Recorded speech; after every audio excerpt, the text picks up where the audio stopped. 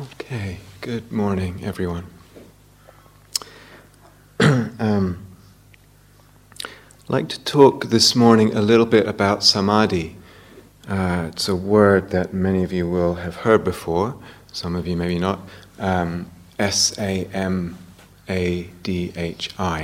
It's usually translated as concentration, but I hope that I can open out that's the sense of what it actually means a little bit, and actually open out the discussion of what it is and what's involved, etc. So I want to talk quite generally, but also quite specifically both.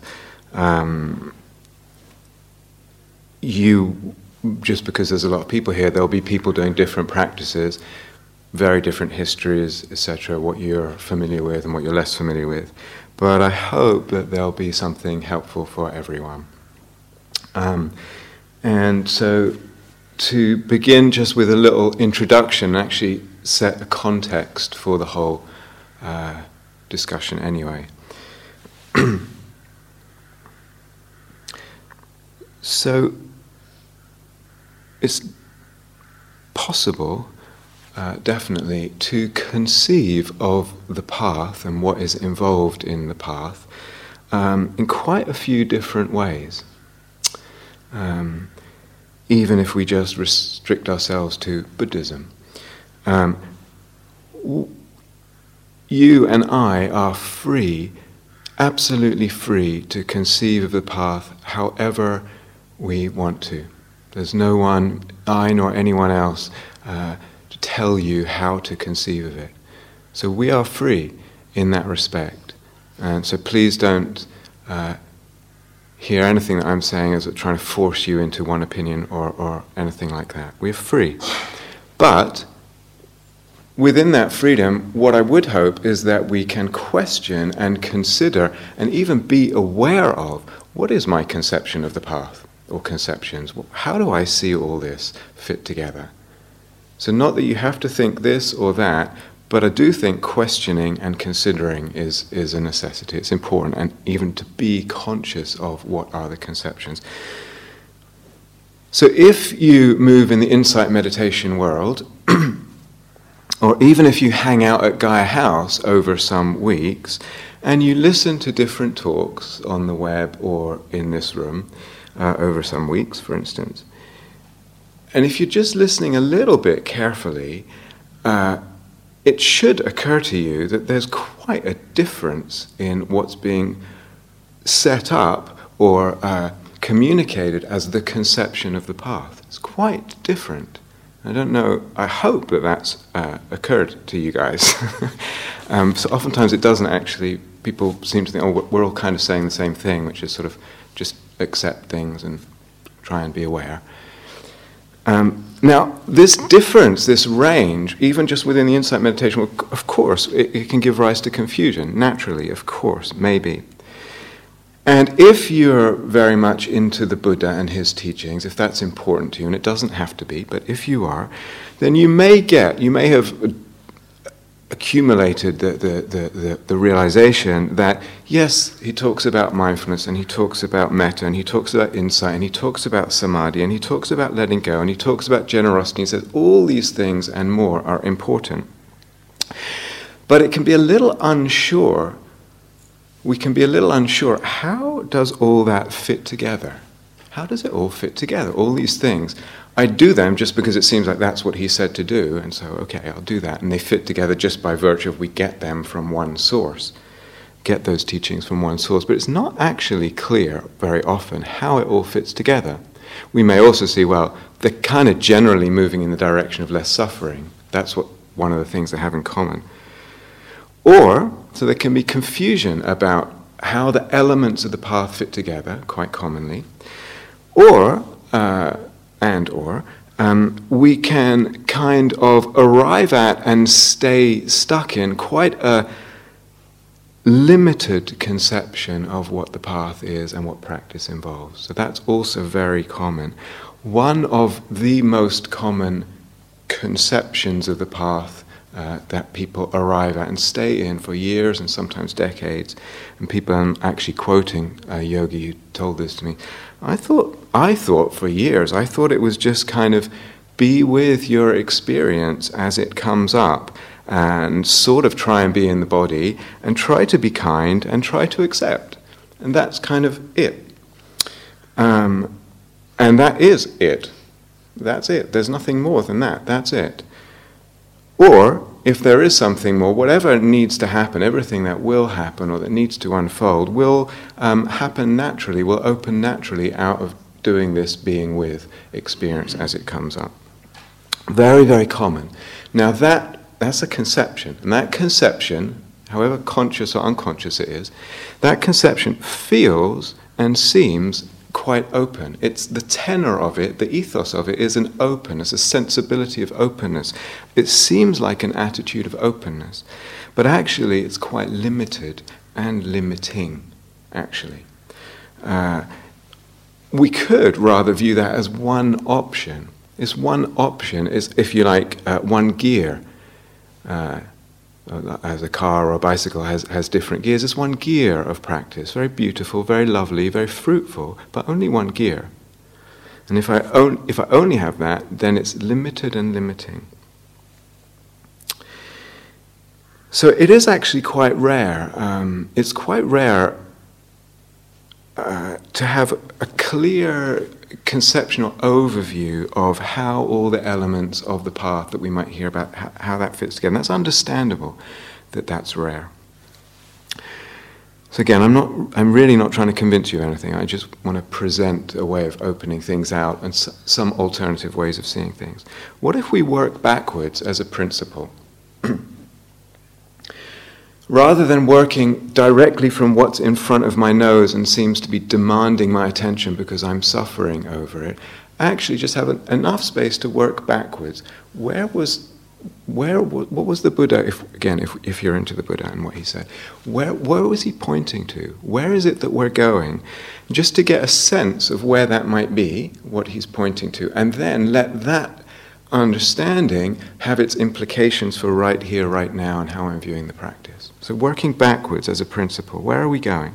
Now, of course, some say, and it's quite popular, we're going nowhere. The path goes nowhere.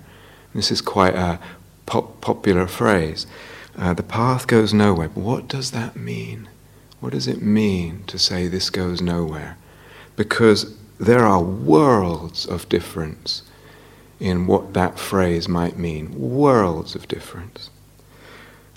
Oftentimes, again, this going nowhere just comes to funnel into a meaning of just be present. You're not going anywhere anyway. Just be present with what's happening, what's coming up. We try and live a life of mindfulness and a life of presence. And that's what it comes to mean. Trying to live a life of presence. But that, what it's come to mean very popularly nowadays, is not at all the original meaning of the path going nowhere. Not at all. So that phrase had its origins in Indian Mahayana Buddhism when it evolved, in the Prajnaparamita text, the beautiful text, in the Vajrayana, the Tantric teachings, very common there. And then in Chan and Zen, but it means wholly different things than just be present. Wholly different.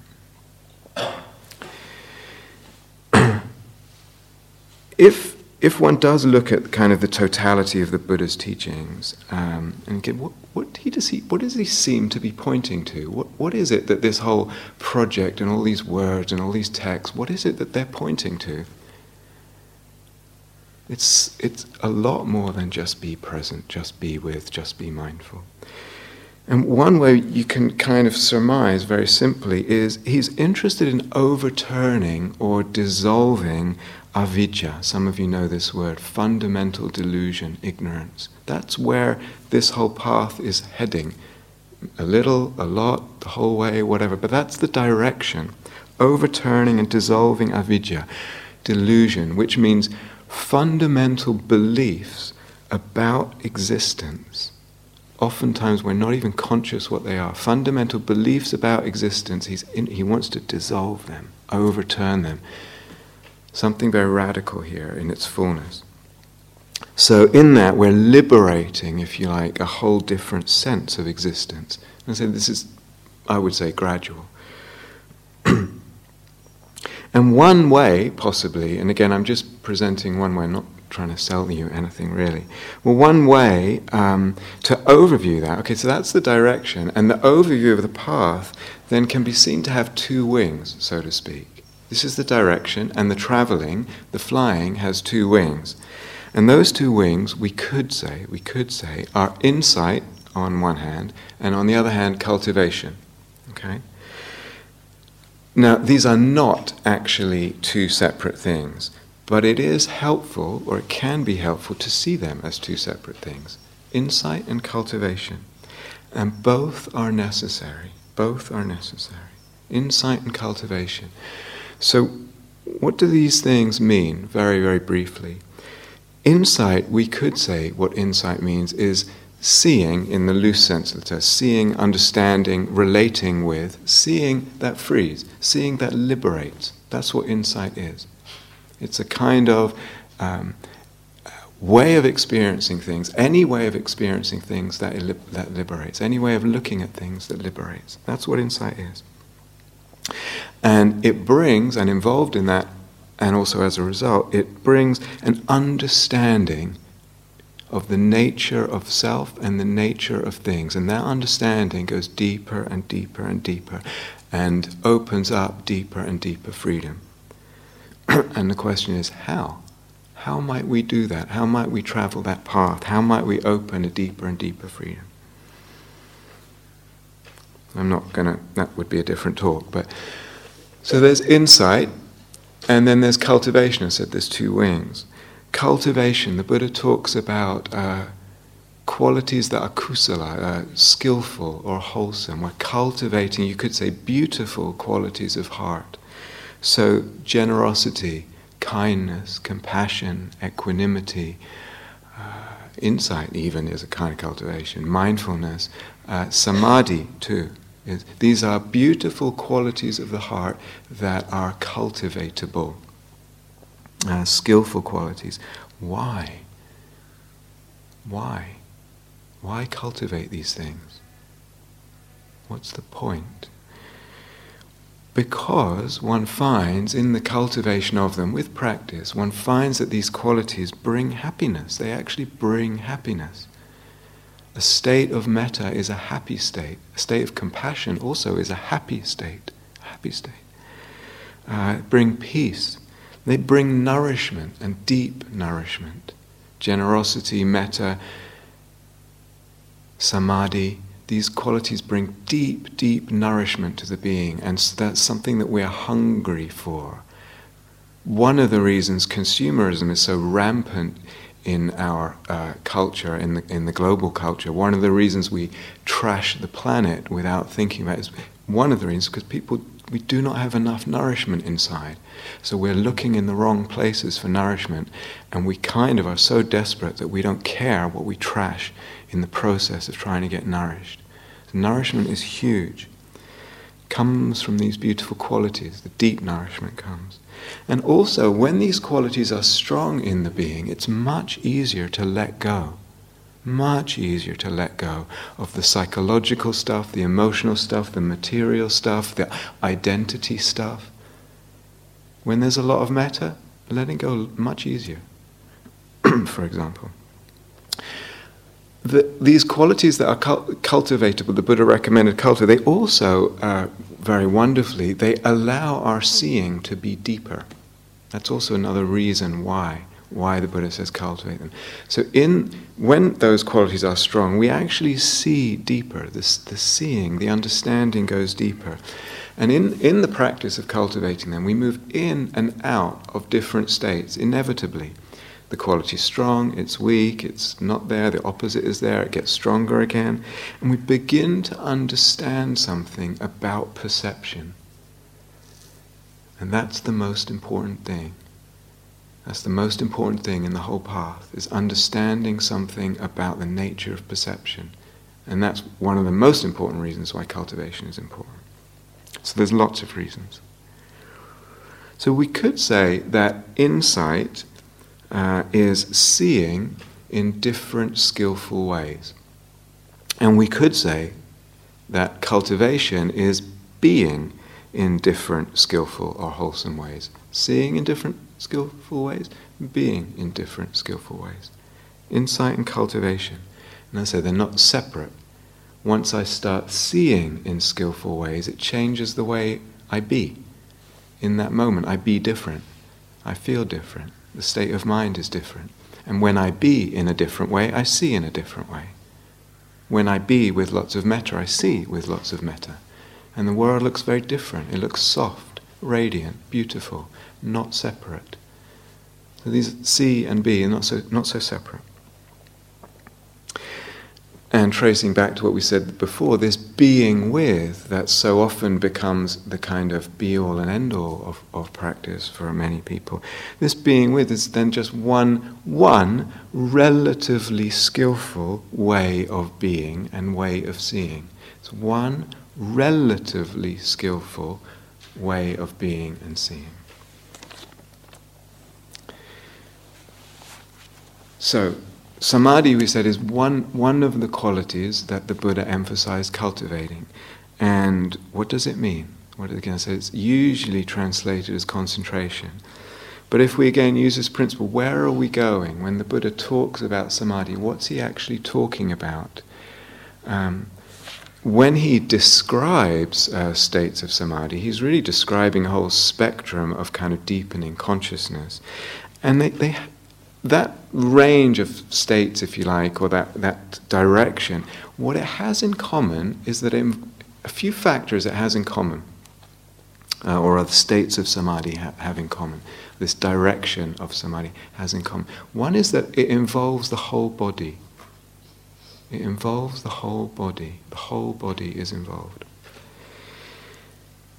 It also involves a kind of unification of the sense of the body, in the sense of the wholeness, and the mind. Mind and body, it's not like mind is up here, body is down here. There's a sense of the mind occupying the whole space of the body. This is a common feature of Samadhi deepening. Harmonization, if I can use that word, the energies, if you like, of this body and mind feel harmonized. They come into alignment. And there's some kind of sense of well-being, pervading that whole body space. So this is an experience, or this is a whole range of possible experiences. It doesn't have to be very dramatic. But the experience of the body in states of Samadhi is not so much an experience of bones and fingers and nerves and what we all know very well about the anatomy and the physiology of the body. It's an experience, if I can use the word, of the energy body. This space here that I call my body, begins to feel like a field of energy. It's a field of energy, if you like. And it's that, and I don't mean to make a big deal out of such a concept, it's that comes into kind of wholeness and alignment and harmonization, some degree of well-being. So, this is just to say, this is what the Buddha is talking about when he talks about Samadhi. This is where we're going. So can that, if you like, inform what I might be doing now as practice? This is where I'm going. What information, if you like, does that set up for my direction? How does it direct me?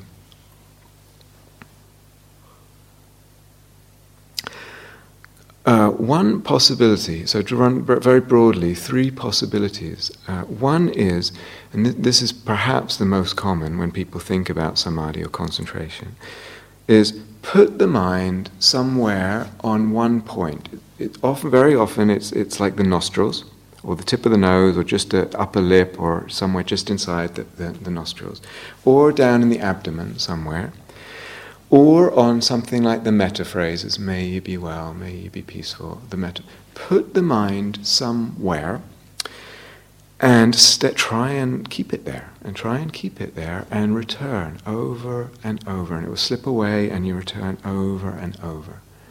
And within that you can make the attention very small at the tip, very small one point. So this is one a very popular way of trying to cultivate samadhi, and it's probably the most often taught.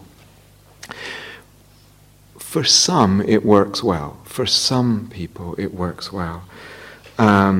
It works well in the sense that it does evolve towards what the Buddha was talking about when he said samadhi, the sense of the whole body integrated and feeling quite well and harmonized in the energy. For some people, it works that way.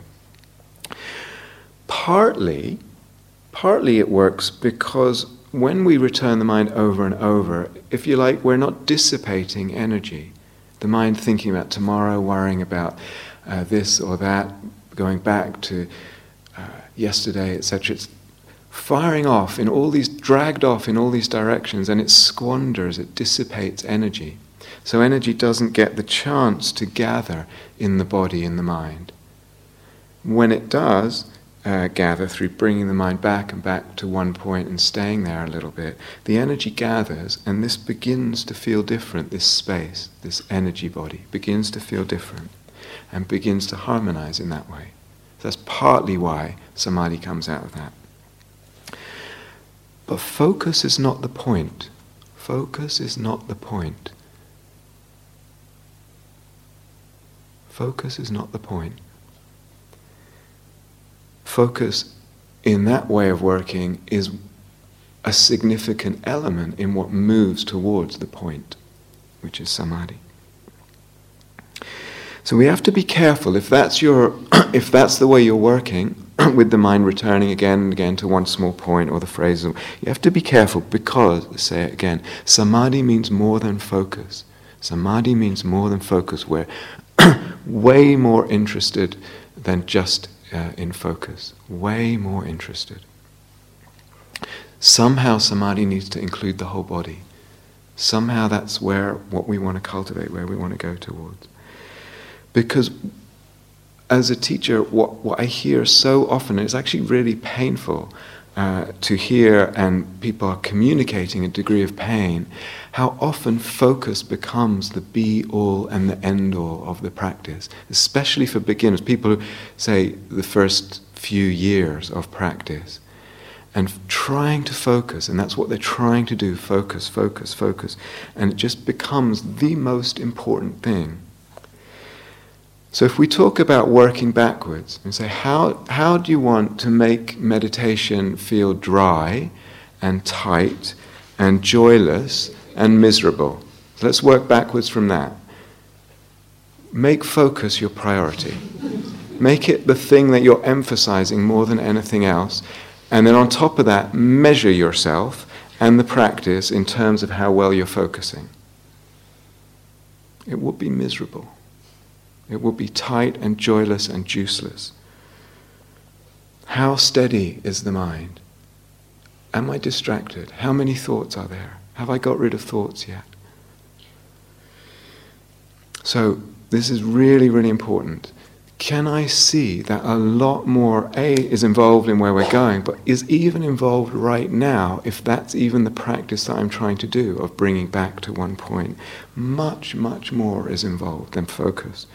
A whole bunch of other factors are being cultivated at the same time as doing that, as bringing the mind back, which are actually more important than the focus. When I've lost focus and I realize where the mind is, that realizing where the mind is, knowing what is in the mind, that's one of the definitions of mindfulness possible. In that moment, there's mindfulness being cultivated, and I'm not with the primary object. But I recognize the mind is off. Brilliant. Mindfulness is being cultivated. And I bring the mind back. And it goes, and I notice, and I bring it back. And that bringing back cultivates the muscle, the power of the mind to bring back. And that's huge. And that's more important, as important as focus. And patience is cultivated. And that's way more important than focus.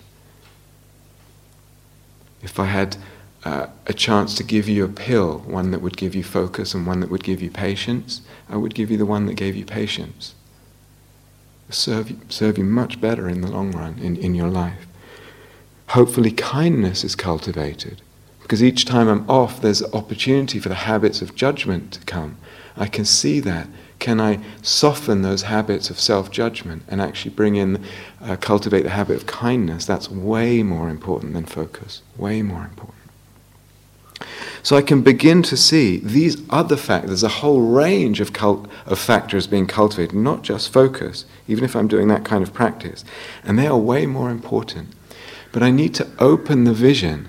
When every time I sit down, maybe even during the practice, I open it up again, remind myself, what is being cultivated here? It's not just focus. Every time maybe I sit down, I open to a bigger picture of what's going on, a bigger vision of what this practice is, this particular practice of returning. What often happens is people are given that practice at the beginning of their years of meditating and try it, and it's difficult. And they sort of give up over a few years. They kind of give up trying to be with the breath, and they opt more for a sort of being with whatever is prominent, mostly. A little bit with the breath, but because it's difficult and it's just frustrating, it goes to a practice of sort of just being with whatever's prominent. So if that's the kind of practice that one's doing, then the question is, how might it deepen? And I don't mean by deepen just the focus, I mean the whole sense of, so where are we going when the Buddha talks about samadhi? What's the directionality here? How might it deepen? So just a few, very briefly, a few things that might help. One we've already said is open up the conception of what that practice is. It's much more. Many more qualities are being cultivated.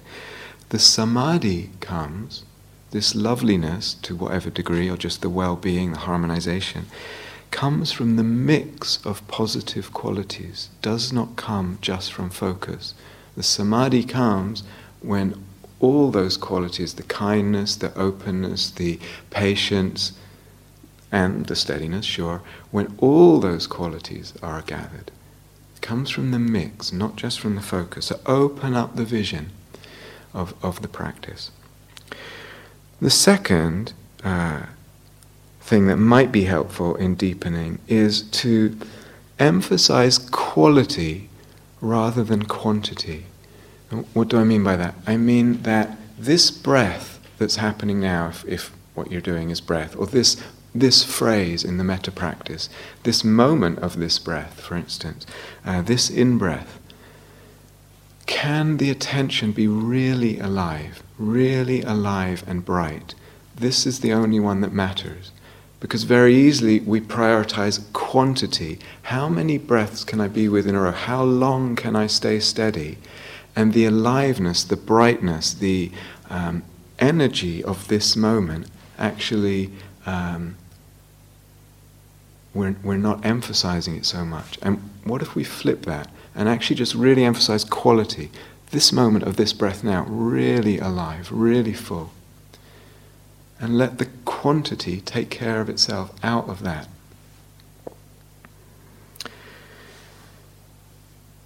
A third thing that might be helpful is, how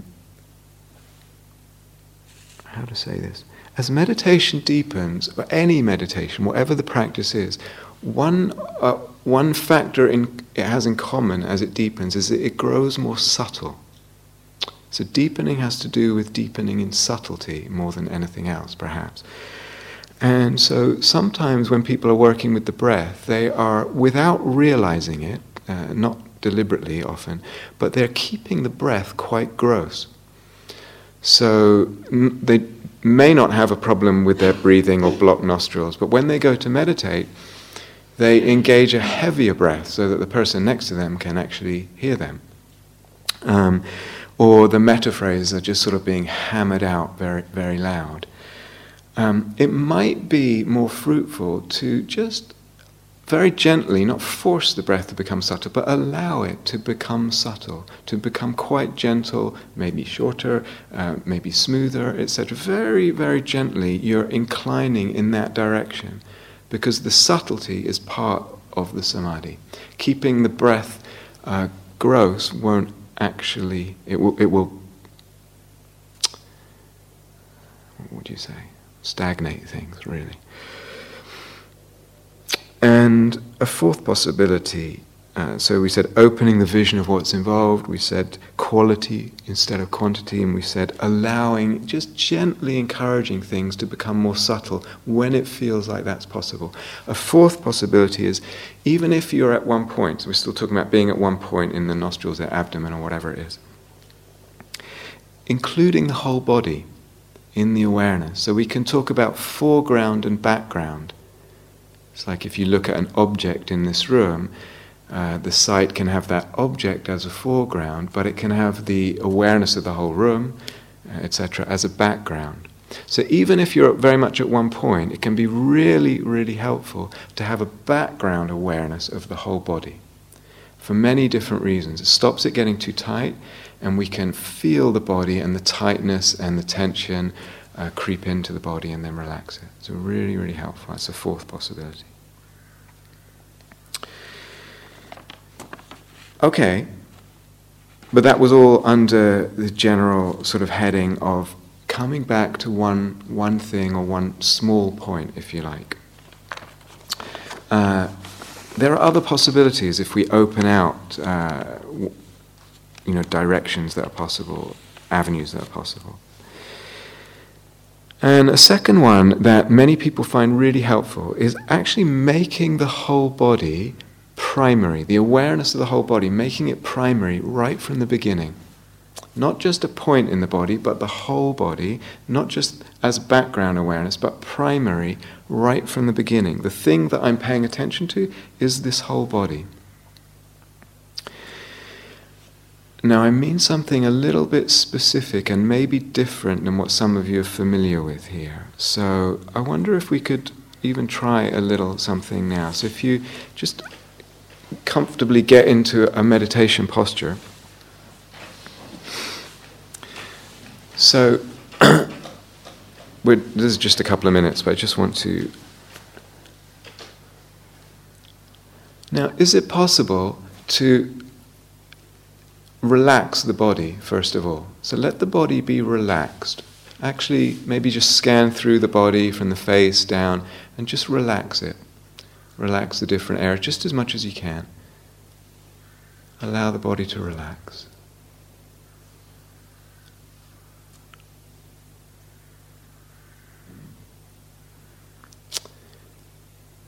Now, in this upright posture, it's relaxed but upright, and there's a tone in the body. There's a tone that's keeping it upright. Can you feel that tone now?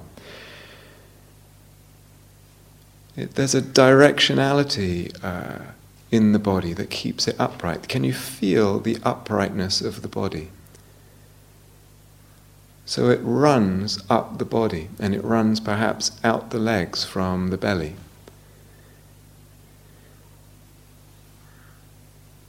Can you open the awareness so that it's stretched even a little bit bigger than the physical body? So what we're paying attention to now is there's a field of awareness, and you're stretching that. Opening that awareness, stretching it, and if I say, can you be aware of what the energy of that whole space feels like, the tone of it, the texture, the vibration. Open it, fill it with awareness, fill it with presence.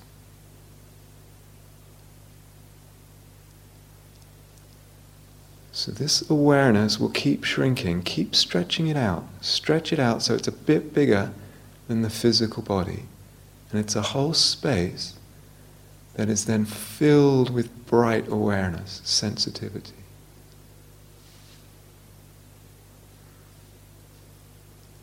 So the secret is in the stretching and in the aliveness, the brightness of the awareness.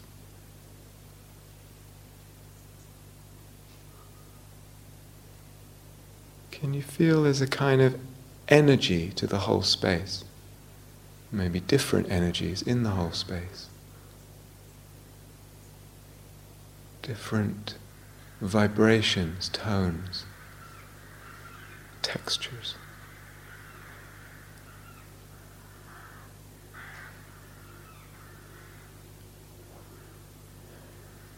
So let's just keep staying with that. Just try one more thing. Just stay with this, keep stretching it. Will keep shrinking, don't worry. Just keep stretching it out again till it's a bit bigger than the full body, and fill it again with bright awareness.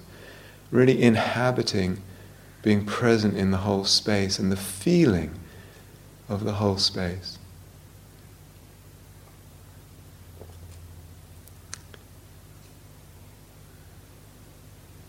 Now within that, staying with that, can you feel how the breath makes the whole space feel? How does the breath, in and out, ripple through the whole space? What's its effect on the energy of the whole space?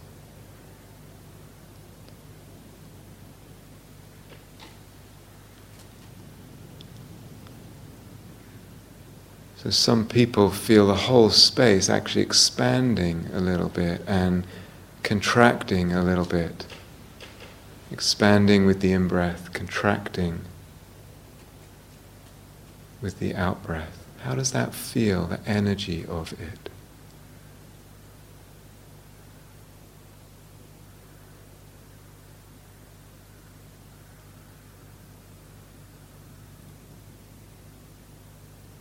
Expanding, contracting, whole body alive.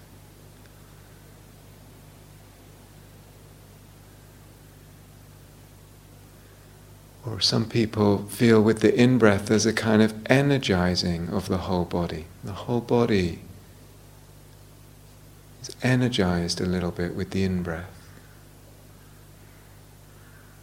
And with the out-breath there's a quality of relaxation. You can feel that energetically in the whole space.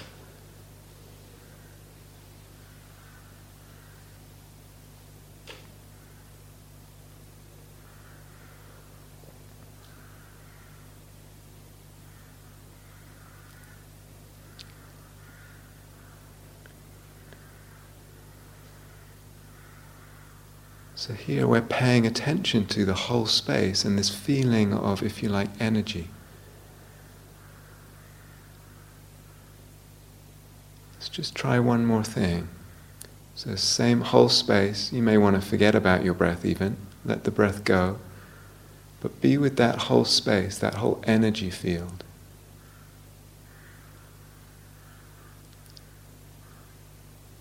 And can you, in some way or another, imagine a line of energy, if you like? So it may be visual, it may just be kinesthetic imagination. A line of energy from deep in your belly, or maybe even your perineum, up the center of the body, right up the center of the body, into the head, through the neck, into the head, maybe even out the top of the body. How does that feel, just imagining that there? And the tone of the body is around that. The energy of the body is around that. How does that feel?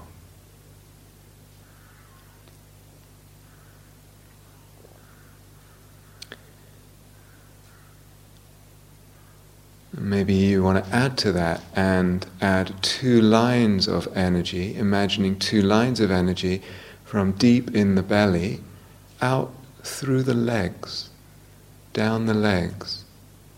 And they don't have to bend at the knees, they could go onwards at the knees if your knees are bent. Then you have these 3 lines of energy that you're imagining and noticing how the whole energy body feels. How does it feel?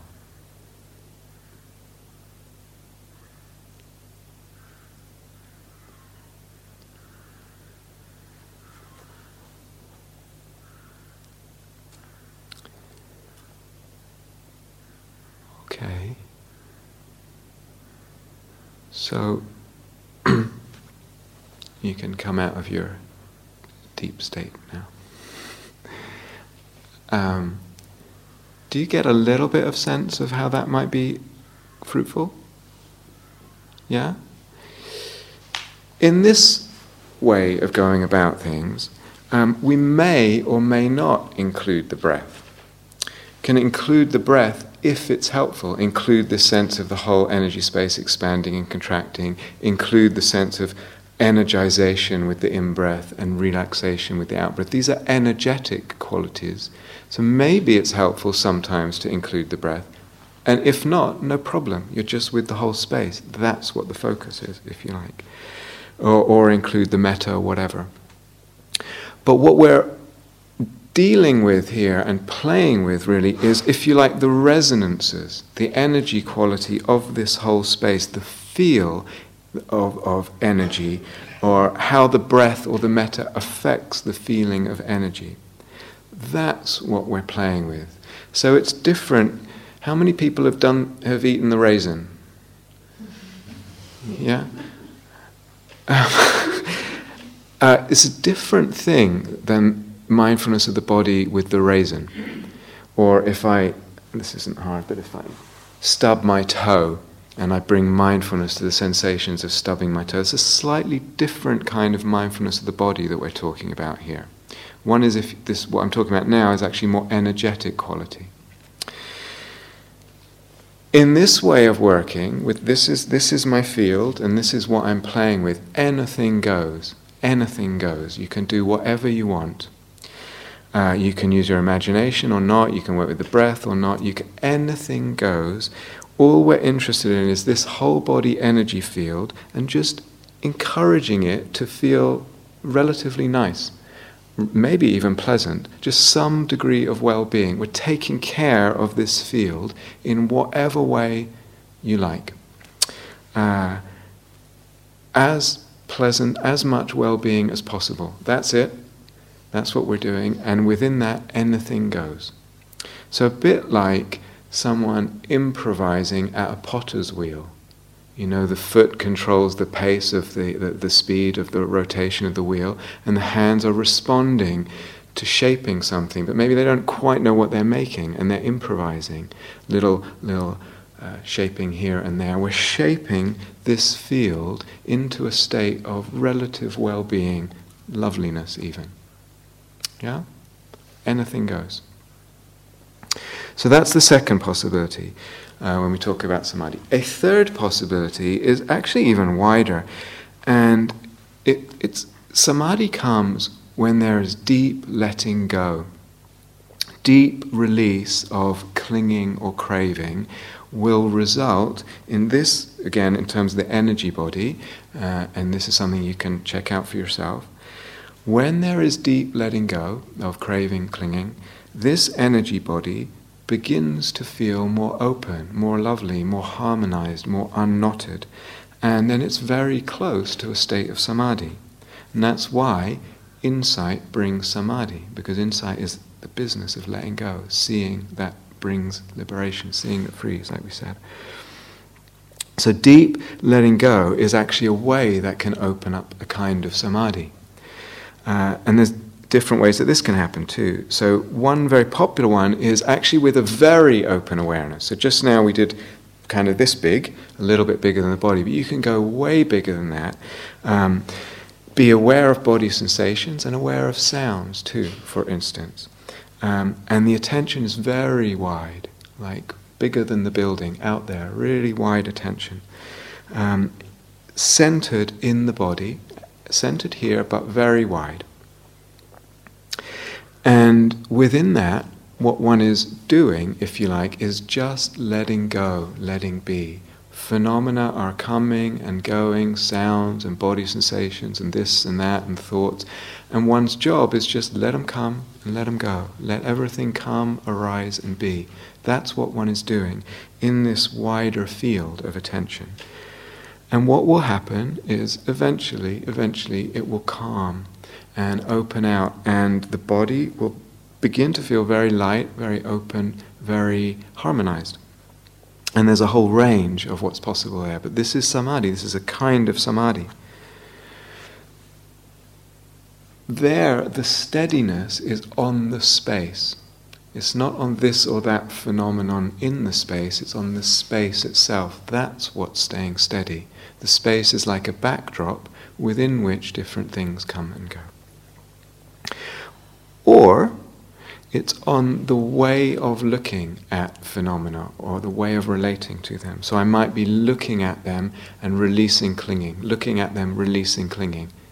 And the focus is on the way of looking, or looking at them, seeing impermanence, looking at them, seeing impermanence. So rather than necessarily the focus being on an object, the focus is on what is the mind doing in relation to this, and getting it to let go in certain ways.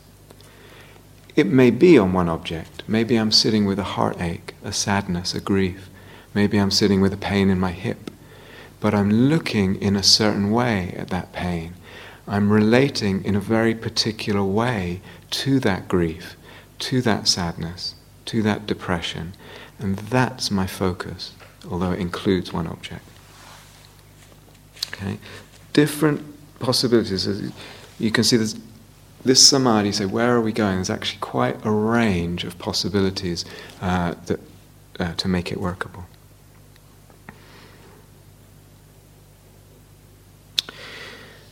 So just some general things to say as well, to end a little bit.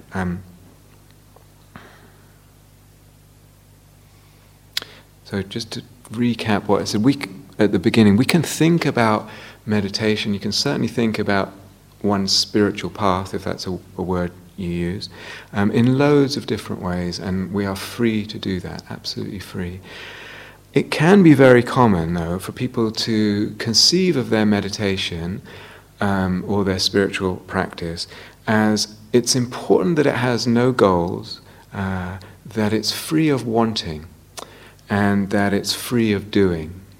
No goals, no desire, no doing. That does not belong in spiritual practice. We don't want goals, desires, and doing to contaminate our spiritual practice.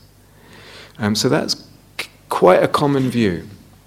But, and I go back to this thing about the path going nowhere, that path going nowhere does not mean don't try, don't do.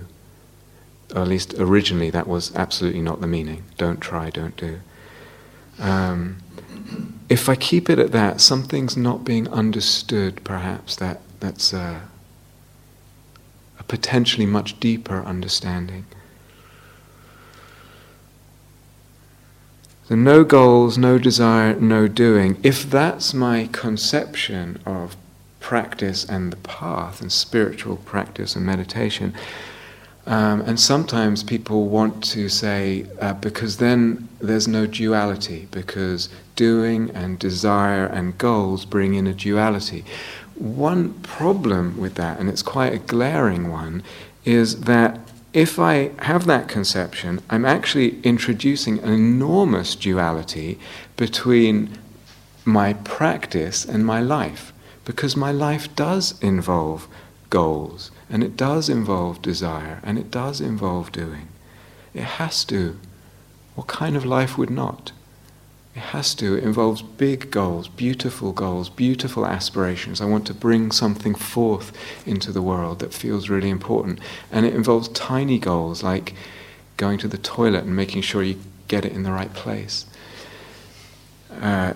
Life involves goals, it involves desire, it involves doing. And if I set up something different, despite the kind of jargon of non-duality, I've actually ended up making a huge duality between what I call my spiritual practice and the rest of my life.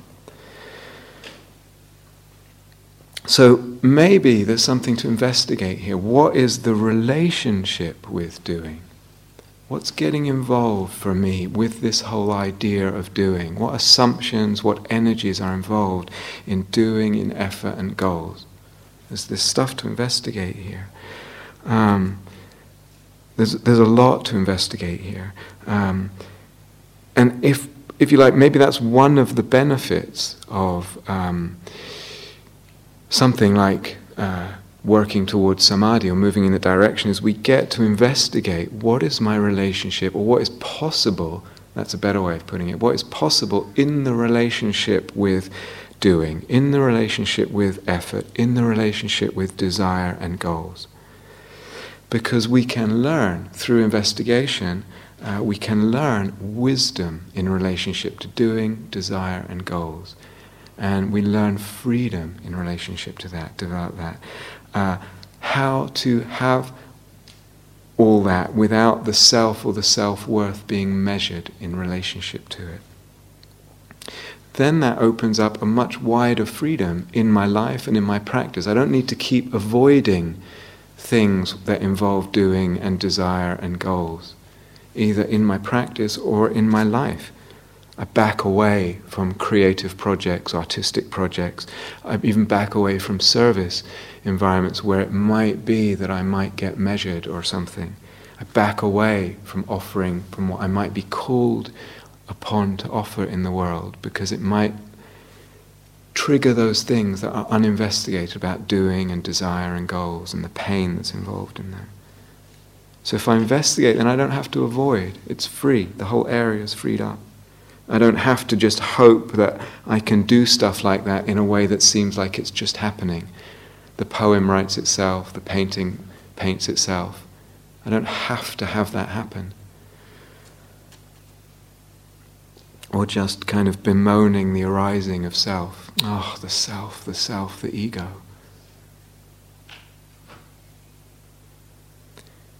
The universe may be doing through me. Maybe that's a beautiful way of thinking about the universe is doing through me, but it's doing through me whether I feel like I'm doing or not. And that frees me to do and to not do. It's still the universe is doing through me. Careful where we get tight in the view. So if we're,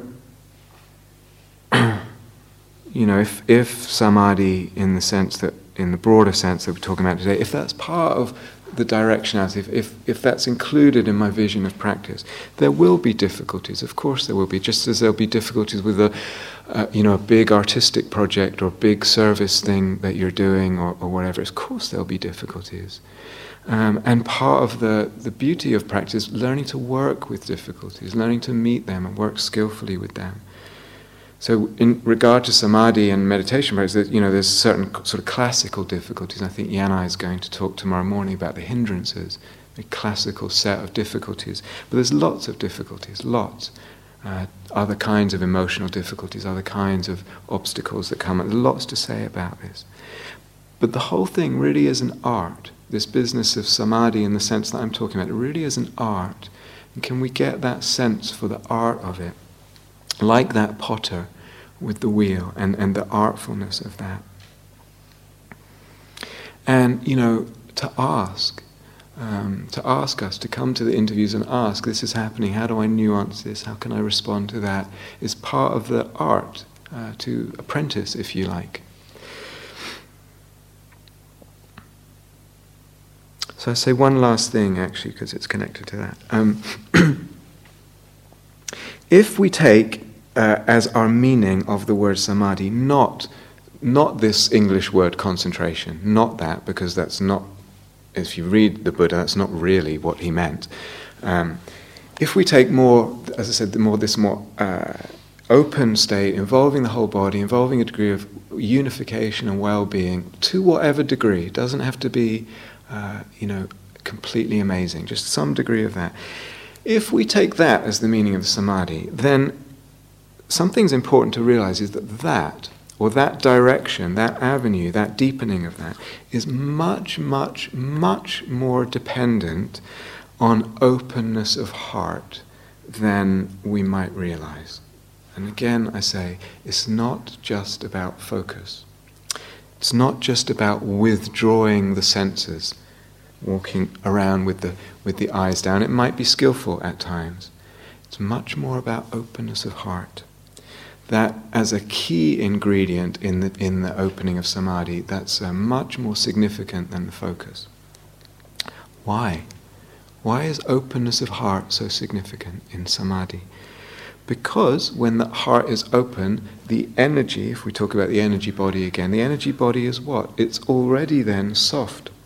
it's already then unknotted to a degree. It's already open, it's already flowing, the energy there is flowing, there's already some alignment. It's not far from samadhi, already from the openness of heart. So what does that imply?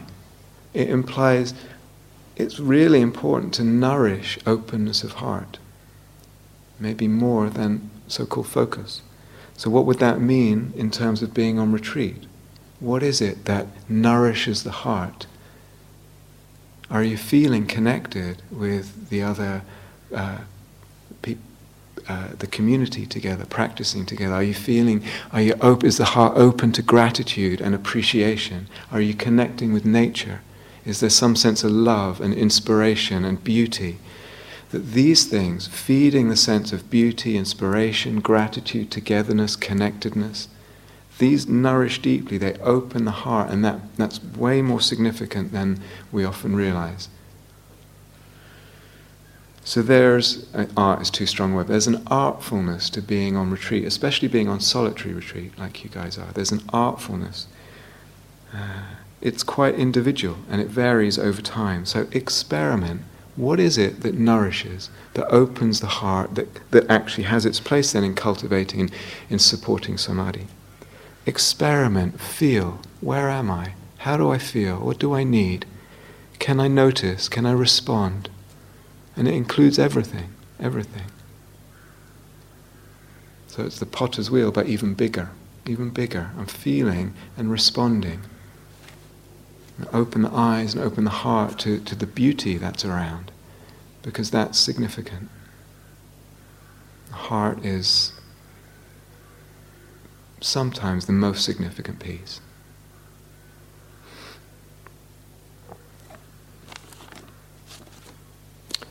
Okay, let's have just a few quiet moments together to end.